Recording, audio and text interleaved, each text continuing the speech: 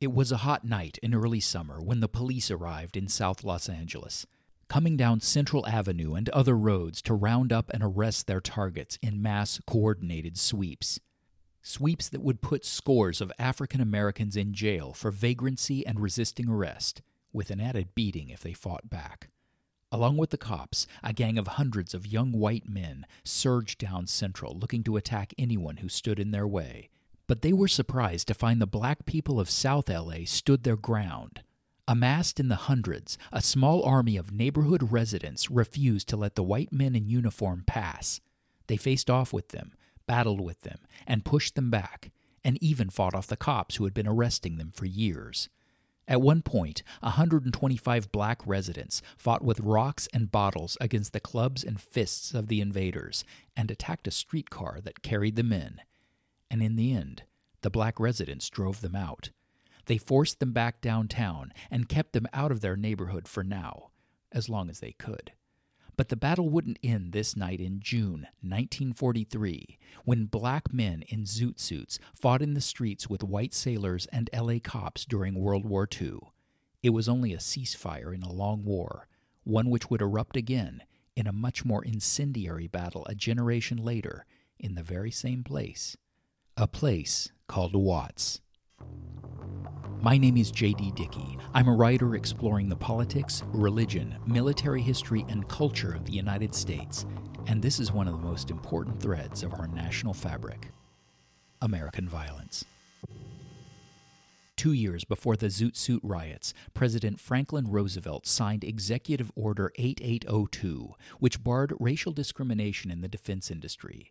This order, along with a desperate labor shortage in wartime industries, helped lead 70,000 African Americans to migrate from the southern United States to southern Los Angeles, doubling the town's black population in only a few years. These newcomers were part of a wave of 400,000 who left the South and headed west during the decade. Here, they found plentiful work in the defense industry, especially in the shipyards, where 15% of the workforce was black. They were employed in solid, working-class jobs that offered decent salaries and plentiful hours for as long as the war lasted. But by 1945, that war ended, and so did their opportunities. Waves of layoffs followed the defeat of Germany and Japan, and most of the jobs that remained were held by whites. African American men formerly employed in the shipyards and factories now received pink slips, with few good working-class jobs available to them. What remained were the low-paid occupations they could have had generations before, as garbage collectors, custodians, and the like. But even those jobs were often in short supply, as industry after industry was closed to them due to discriminatory hiring practices and union rules that quietly, or even openly, barred their doors to them. They soon came to realize that this West Coast city was not so different from the Old South after all. The deputy mayor, Orville Caldwell, spoke hostile words in public against them, saying, quote, "These Southern Negroes are a serious problem." And he wasn't alone in his contempt of African Americans. City leaders said much the same thing, whether in private or sometimes in public. Looking at the situation, the director of the city's Urban League said, racism in Los Angeles was becoming on par with Texas and Oklahoma, states that had seen shocking massacres of black people only a few decades before. Of course, over its history, LA had been the site of attacks and massacres of minority groups too. Immigrants from Mexico and China had faced the brunt of it, but most residents recalled these attacks none too well, especially if they were more than a few decades old.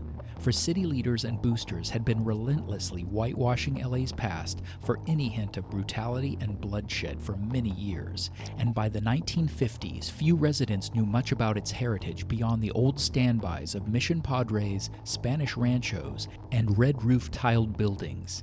But no matter how hard they tried, the city boosters were finding it increasingly difficult to hide the inequality, the racism, and the violence that minorities faced. It was obvious wherever you cared to look. For one thing, LA was rigidly segregated. One index marked it as having worse conditions than even New York City and Washington, D.C., with a laundry list of urban ills that went along with this segregation. White residents insulated themselves in their own enclaves, resisting socializing, commingling, living next to, or working with black people, much less dating or marrying outside of their race, which were taboo. In Hollywood, studio writers and directors portrayed black people as cheerful, simple, and subservient, and the production code strictly forbade interracial relationships and any suggestion of racial conflict that could not be simply and easily resolved. It also continued to present white actors in blackface, a holdover from the minstrel shows of the 19th century, which had the effect of not only insulting black audiences, but kept minority actors out of the industry to boot. It also enforced a color line in the movie business that was just as rigid and unyielding as the color line in Los Angeles itself. Almost as soon as they had come to L.A., black migrants found themselves confined to a narrow section of the metropolis, with white hostility and government policy keeping them from living anywhere else. In 1960, black Angelenos were only about 1 in 14 residents of the city, but in South L.A., they were more than half. That made for 500,000 people living in the swath of neighborhoods running due south of downtown, along Central Avenue down to Willowbrook and Compton, a 10-mile stretch of segregation as bad as any city in the Northeast. Around these areas, white neighborhoods and chartered cities kept black residents out by using legal and illegal tactics, and occasionally bragged about how segregated they were. One of them, Linwood, even called itself the Friendly Caucasian City. An unintentional oxymoron. Within the zone of segregation, the district with some of the worst conditions was Watts. The poorest and most recent migrants from the South found their way to this neighborhood of 35,000 people, a place Eldridge Cleaver would later call a place of shame, not for the attitudes of its residents, but for the discrimination and cruelty those residents had to face. Unemployment was legion here, with few decent jobs to be had, to go along with LA's most decrepit and underfunded schools, most dilapidated infrastructure, and poorest access to health care, with tuberculosis outbreaks happening here much more frequently than they did in the rest of the city. But the most dire conditions were in housing. Homes in Watts were old, some were shambling, and 2/3 of them were owned by absentee landlords. And those landlords, usually white outsiders, had little interest in repairing or upgrading the houses to decent, habitable condition, and made considerable money overcharging their tenants for substandard accommodations. Watts residents protested to their landlords and took their case to City Hall, but time and again their concerns were ignored. This left them with few options. While some could relocate elsewhere in South LA, few could escape the geographic boundaries the city had set for them. Since the 1920s, the Federal Housing Administration had been encouraging the practice of redlining, which kept African Americans within the boundaries of color-coded maps using various methods. Savings and loans refused to lend money to black buyers seeking houses outside of South LA and made restrictive covenants in white neighborhoods a necessity for new construction in those neighborhoods. These contracts stated that the buyer was bound not to rent or sell his house to anyone of the Negro race, and often restricted Latinos, Jews, and Asians as well. Although declared unconstitutional by the U.S. Supreme Court in 1948, these covenants persisted for decades afterward. All these restrictions made conditions in Watts and surrounding neighborhoods decline even further. On a 1965 visit to L.A., Dr. Martin Luther King Jr. saw the extreme segregation of the city and the wealth and comfort of the Anglo neighborhoods that surrounded the poorer black districts. As he said, Watts is closer to the affluence of our society and further away from it than any other American community. But for all of these problems of poverty and inequality in South LA, the one thing that inflamed residents the most was the hostile presence of the Los Angeles Police Department. It was led by William Parker, a man who had risen through the ranks to become chief in 1950 and took over a department rife with corruption and incompetence. Parker resolved to reform the LAPD with a new sense of professionalism and extensive training modeled on his own experience as a captain in World War II. his LAPD incorporated a new approach to street crime, in which suspects would be relentlessly pursued using modern tactics, corruption would be rooted out, and enforcement of the law would be targeted and precise. That was the idea, anyway. Parker promoted this image of the LAPD through editorial control over the series Dragnet, which ran throughout the 1950s and established his department in America's living rooms as a model of order and propriety, with the humorless Jack Webb portraying Sergeant Joe Friday, a straight-arrow cop who enforced the law fairly. The show did well, and the department took 6% of its profits, with Parker having script control to make sure his troopers were seen in the best and most heroic light. In practice, however, the LAPD was the very model of police brutality. Unlike the dull and sensible Sergeant Friday, Chief Parker was a cynic and a misanthrope. He often declared that, quote, "man is a predatory animal who must be restrained," and gave lectures on the topic describing the base character of the citizenry his department policed. He was suspicious of anyone outside the LAPD, as his reforms took the old beat cops off the street and put them behind the wheel of squad cars. He removed the community connection that some cops had forged with citizens and replaced it with a theory of domination as a method of law enforcement. This removed the personal, ground-level approach to policing and instead enshrined a new model, with threats and harsh punishment as the tools of the trade, and black people in South LA the targets. Like Parker himself, LA cops sometimes used racial slurs to address African Americans, and those who spoke up in response risked a beating. The LAPD harassed and intimidated interracial couples and sent countless black men to the 77th Street Precinct House on suspicion of crimes, real or imagined. They arrested blacks for crimes like gambling at up to 10 times the rate of white people, and routinely used brutal tactics to coerce suspects into arrest or confession.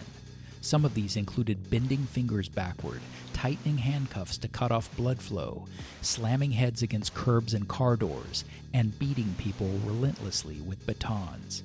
Indeed, residents of South LA had regular encounters with the LAPD that were hostile, humiliating, and sometimes deadly.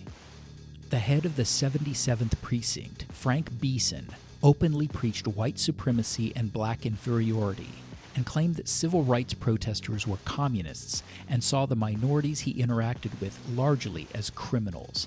Others in the department joined the John Birch Society and other far-right groups, with the society alone numbering some 2,000 members in blue uniforms. Few of these racist attitudes went without notice, and in 1964 alone, the LAPD faced some 400 complaints about brutality and misbehavior. Of these, only 1 in 10 cases was ever investigated, and guilty officers were rarely punished. Parker refused to allow civilian oversight of his department, preferring instead to run his force without restraint or hindrance. In response, some critics in South LA compared the LAPD to an occupying army. 3/4 of black respondents in one poll viewed Parker negatively, with almost as much animosity reserved for his greatest champion, Mayor Sam Yorty. Yorty was the perfect mayor to do Parker's bidding, never questioning the police chief, giving him whatever support he needed, and fighting his battles in politics the same way Parker fought minorities on the street. Yorty despised reformers and civil rights activists, whom he saw as little better than communists. He spoke out against desegregation and brought populism and race baiting in LA to a new level.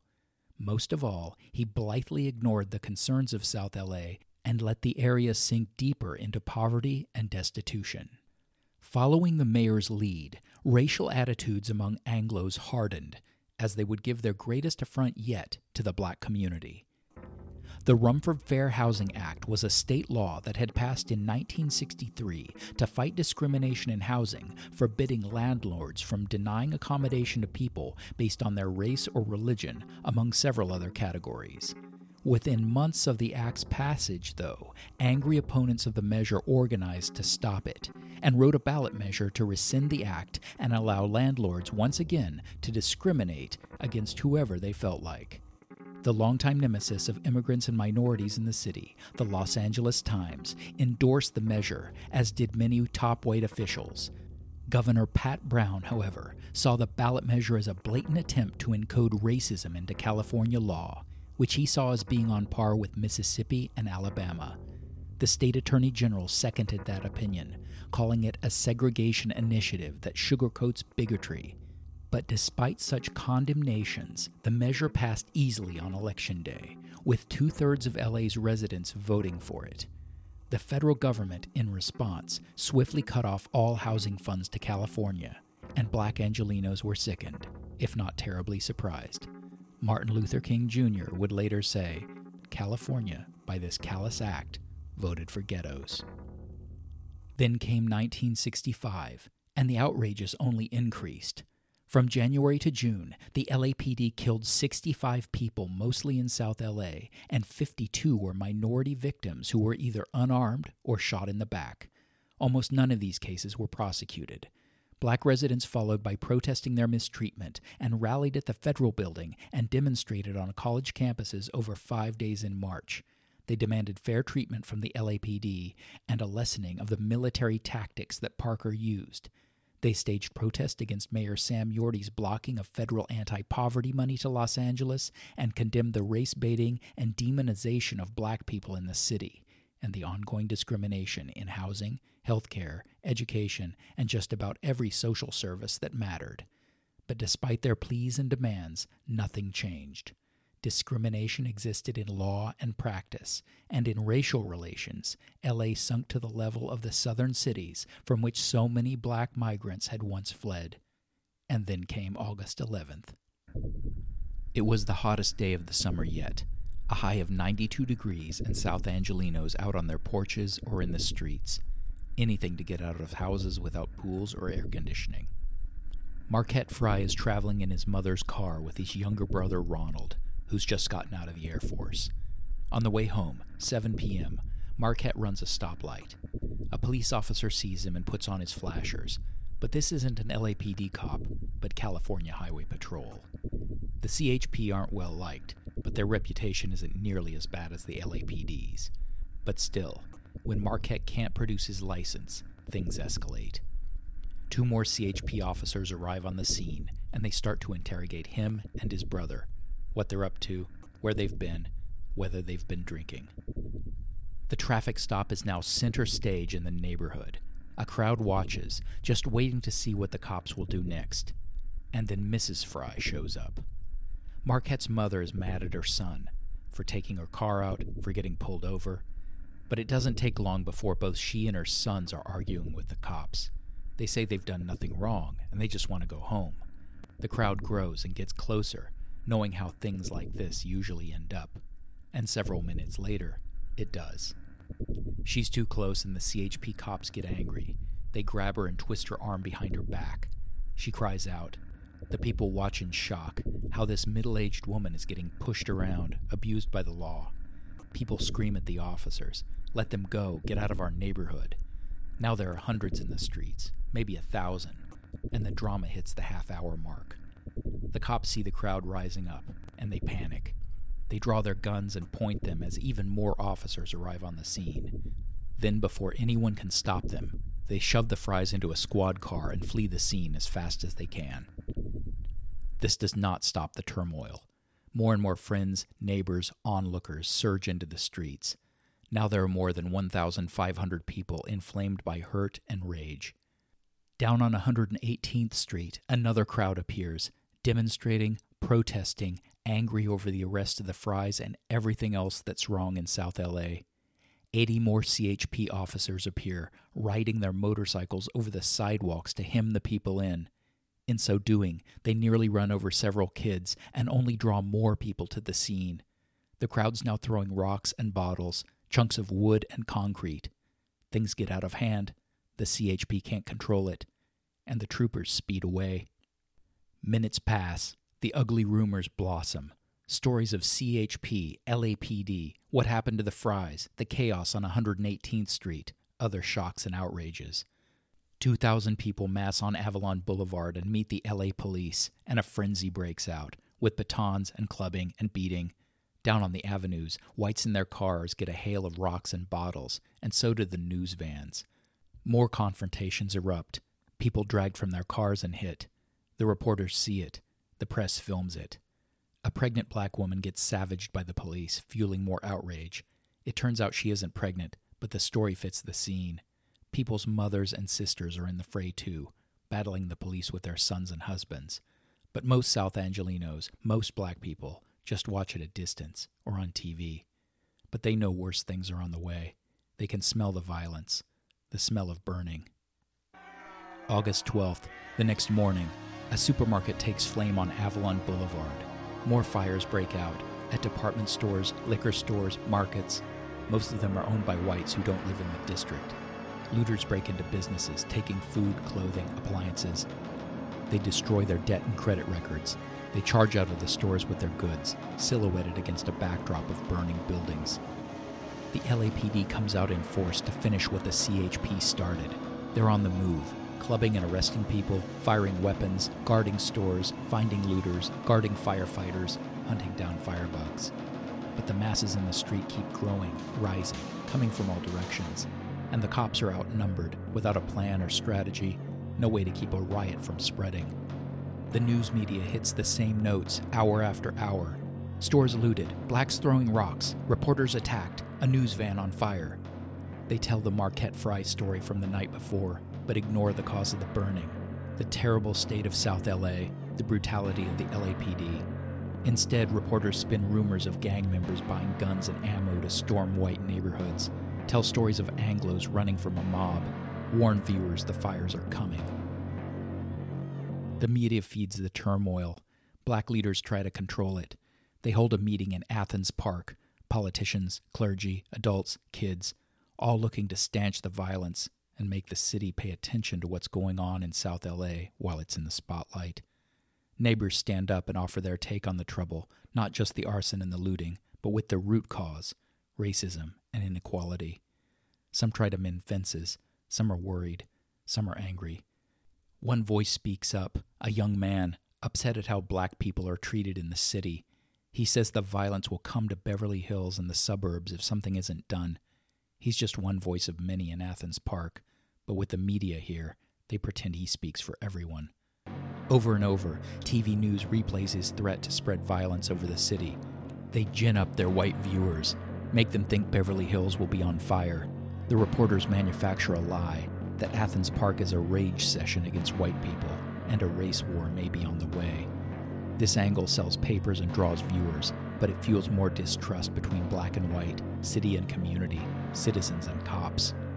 The police vow to bring the chaos under control, but they don't understand it, can't control it, have no idea of the damage. An hour after midnight, early morning of August 13th, rioters are spread out over a 3-mile radius, and looters take over the business district of Watts around 103rd Street. The city sets up an emergency control center to monitor the violence and inform the LAPD of where to go and what to do. But the center is overwhelmed. Too many reports, too little information, and no way to tell true from false. The Lieutenant Governor Glenn Anderson is now in charge of the state, with Governor Pat Brown out on vacation. Anderson lives only a few miles from the fringe of the violence. From his house, he sees the horizon lit up by fire in the distance, and he wants to know what the police are doing to manage it. They keep telling him, the situation is under control, a perimeter has been established, we have it all in hand. But Anderson doesn't buy it. As dawn breaks, he demands more answers, but doesn't get them. After a few more hours, Anderson calls up the National Guard. The Guard won't be on patrol for another 12 hours, though, and that makes for a half day for the city to keep burning. National chains like Safeway and Sears Roebuck take flame. Each has a reputation for not hiring black people. Smaller stores around 103rd Street also face the torch. Any place where a white outsider owns the building or mistreats his customers. Black businesses put up signs saying "Blood Brother" and the like to protect them from the torch. But the rioters don't need reminding. Most know just who they're after and who they aren't. Schools, libraries, churches, post offices, private homes all escape damage. Shop owners and landlords get the brunt of it. Some of their property is looted but still standing. Other property becomes bonfire material. 41 buildings burn in the center of Watts alone. The LAPD has no handle on the violence other than beating and shooting at people. But William Parker doesn't let that stop him. He appears on TV to feed the news media his own spin, inaccurate numbers, wildly off-base claims. He announces where the rioters are and what they're up to. He says gang members and hooligans are marching on the city, but his troopers have everything under control. TV reporters get access to the emergency control center and get FaceTime with Parker himself. The chief does his best Jack Webb. This is Dragnet 1965, with even bigger ratings. 20 reporters scurry around the center, filing reports on the spot and repeating as fact whatever comes out of Parker and his press office. It turns into a media circus, with camera crews filming from inside the chief's office and the chief himself launching into diatribes about the state of affairs in the city and with black people in general. He says black people should have no grievance against the LAPD and says police brutality is a canard. He refuses to meet with protesters or community leaders. He compares policing in South LA to fighting the Vietnam War. He blusters that we are on top and they are on the bottom. And he says those who break the law are behaving like, quote, monkeys in the zoo. His deputy chief later adds that black cops have an advantage because they can't be seen at night. All the racist rhetoric distracts viewers from the LAPD's own failings. On the street, the department lacks PA systems or bullhorns for crowd control. It has few radio transmitters, and cops have to listen to a news station on transistor radios to find out what's burning and where they should go. But these problems don't stop Parker. He brags about how dominant his troopers are. He stretches credibility so much that he outrages LA's only state senator, Tom Reese.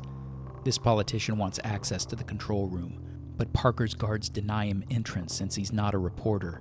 He sneaks in anyway, and on live TV shoots down Parker's claim that the LAPD has everything in hand, and the chief's lie that the lieutenant governor has refused to call out the National Guard. He says the chief ought to be controlling violence in the streets instead of mugging for the cameras. But the LAPD is helpless to stop the fires, and they consume a wide swath of South LA during the afternoon and night of August 13th. But how could the violence spread so rapidly? TV reporters say the reason is a stampede of rioters, burning and attacking everything in sight. Yet in reality, these rioters are organized and coordinated. They watch TV reports and listen to the radio to find out where the LAPD is and what it's doing. They monitor police channels to get information on deployments and disrupt those channels when they can. Some looters wear the clothing of store employees to send police in the wrong direction or call in false reports to lead them astray.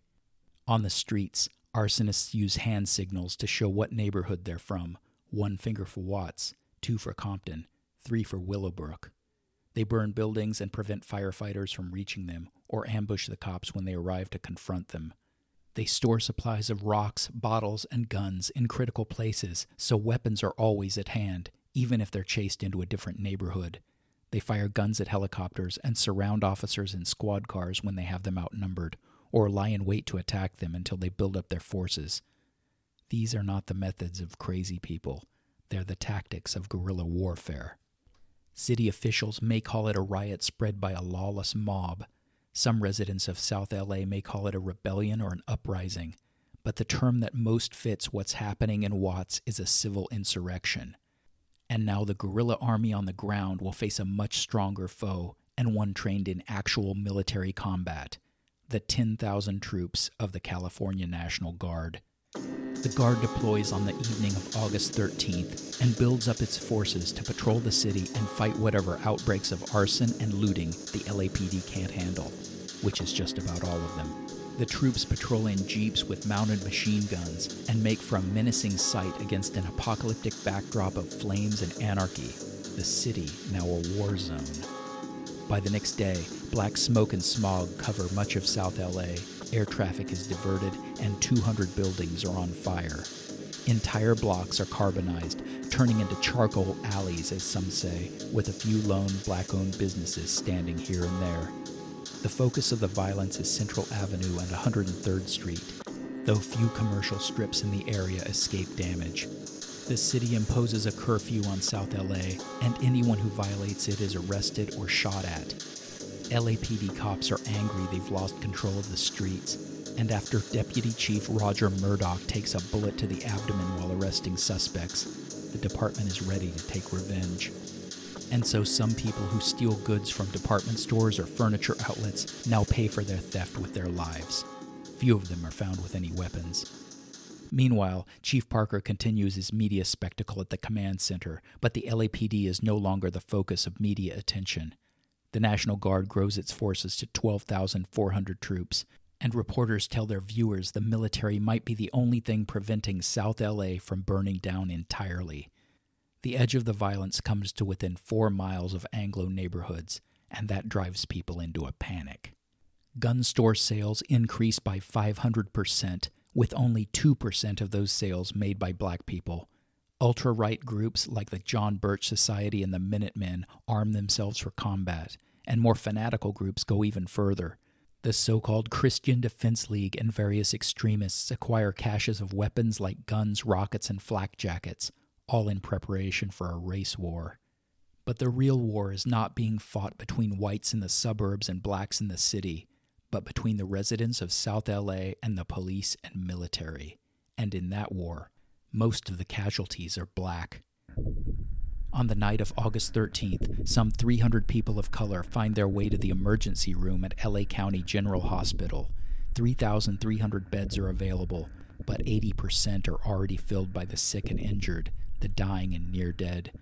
Smaller hospitals like Oak Park and Bon Air also see a surge of cases, with people suffering from burns, gunshots, and wounds from broken glass, since most of the streets and sidewalks are filled with debris. At County General, the staff are on edge, working hard and long. The majority of them are black, and most live in or near Watts. They're literally seeing their neighbors and community members arriving in ambulances, which never seem to stop coming. By the end of the day, August 14th, the majority of people shot who find their way to hospitals are not rioters or arsonists, but people who have violated curfew. The toll of the insurrection is steep, even excruciating. On days when the temperature tops 97 degrees, active fires consumed entire business districts, especially in the center of Watts. Military patrols with their machine guns and LAPD cops with their weapons displayed openly fan out over 46 square miles and put South LA under siege. With martial law in force, a trip outside your house risks you getting arrested, and wandering anywhere near a looted store or burning buildings can get you killed. Somewhere between 30 and 35,000 people in South LA take up weapons, or break into businesses, or set buildings to flame. But the vast majority of residents do not. These other 250,000 black people in South LA watch from their porches, or their sidewalks, or their TV screens. They see the inevitable explosion of decades of racism, abuse, and mistreatment now finding its outlet in the smoggy red skies of a city on fire. But with the Guard now present on the streets in force, the violence begins to die down over the next few days. The fire department once again starts to put out blazes, the looting slowly stops, and the lockdown of South LA eases a bit. When the National Guard begins to go on August 18th, it leaves behind the battle-scarred landscape of Los Angeles. But for the LAPD, there's still revenge to be had. As a final gesture, the cops fire 1,000 rounds of ammunition at a temple for the Nation of Islam and arrest anyone they can find inside. It's a sign of things to come for the next 3 decades. In the aftermath, a writer for one engineering journal was stunned at the violence in South Los Angeles and compared the damage to that of European cities after bombing raids in World War II. But novelist Chester Himes was much less shocked, writing, "The only thing that surprised me about the race riots in Watts was that they waited so long to happen." The statistics that followed the violence were repeated incessantly in the media. It was the deadliest in the history of Los Angeles up to that point, with 34 people killed, most of them black, 1,000 others injured, 3,000 instances of arson, and $40 million worth of property damage. Almost 4,000 people were arrested, and 60% of them were convicted. But unlike what the press said about rioters freely assaulting white motorists and shooting bystanders, the most common conviction was for trespassing, meaning these hardened criminals were found near a looted store, but had no stolen loot on them. Most other people faced misdemeanor charges, with only 3% receiving more than 6 months in jail. This made it plain. The violence in Watts was mainly directed at property, not people, and most of those who did the actual killing had badges and uniforms.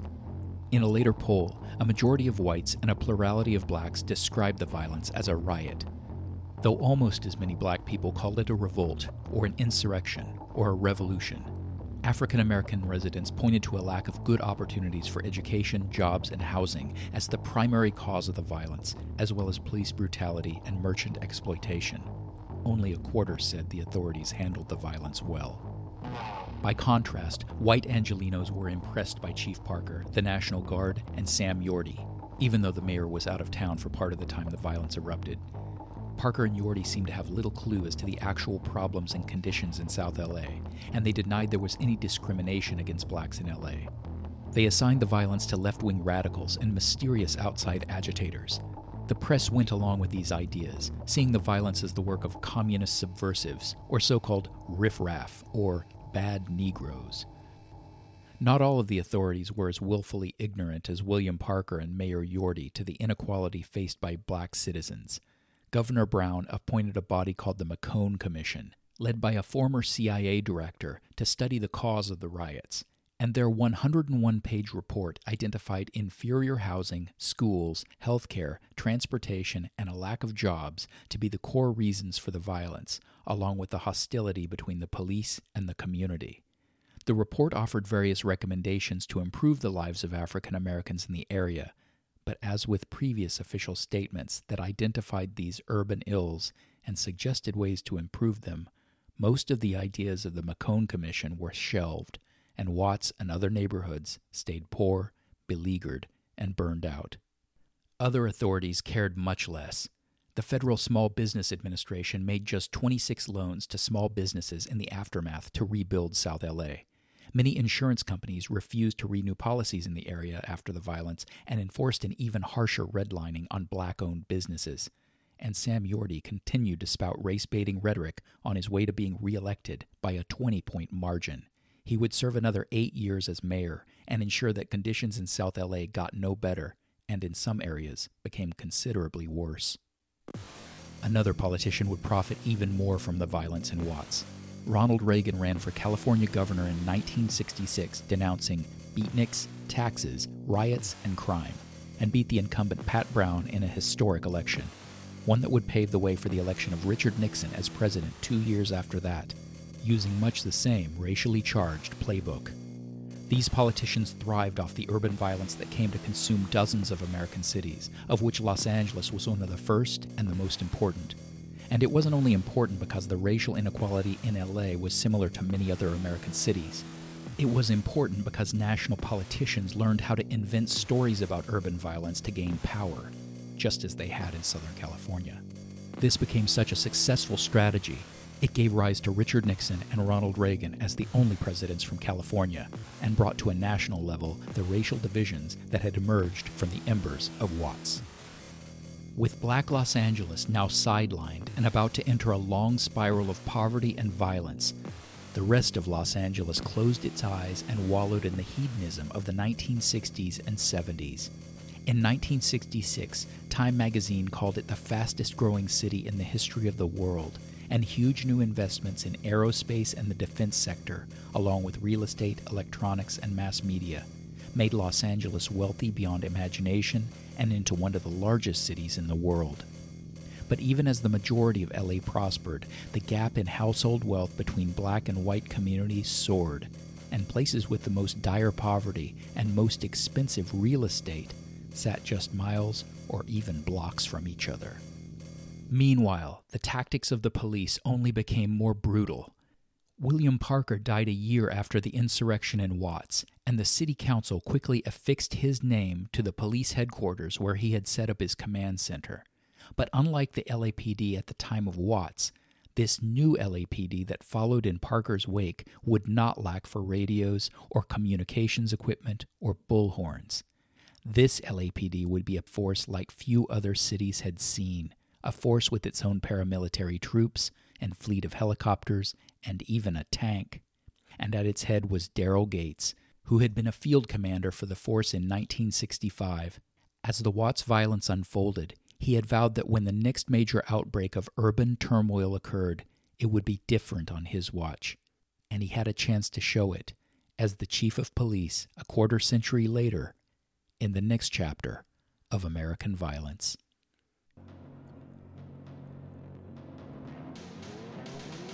American Violence is written and produced by J.D. Dickey, with music by Gray Neeland.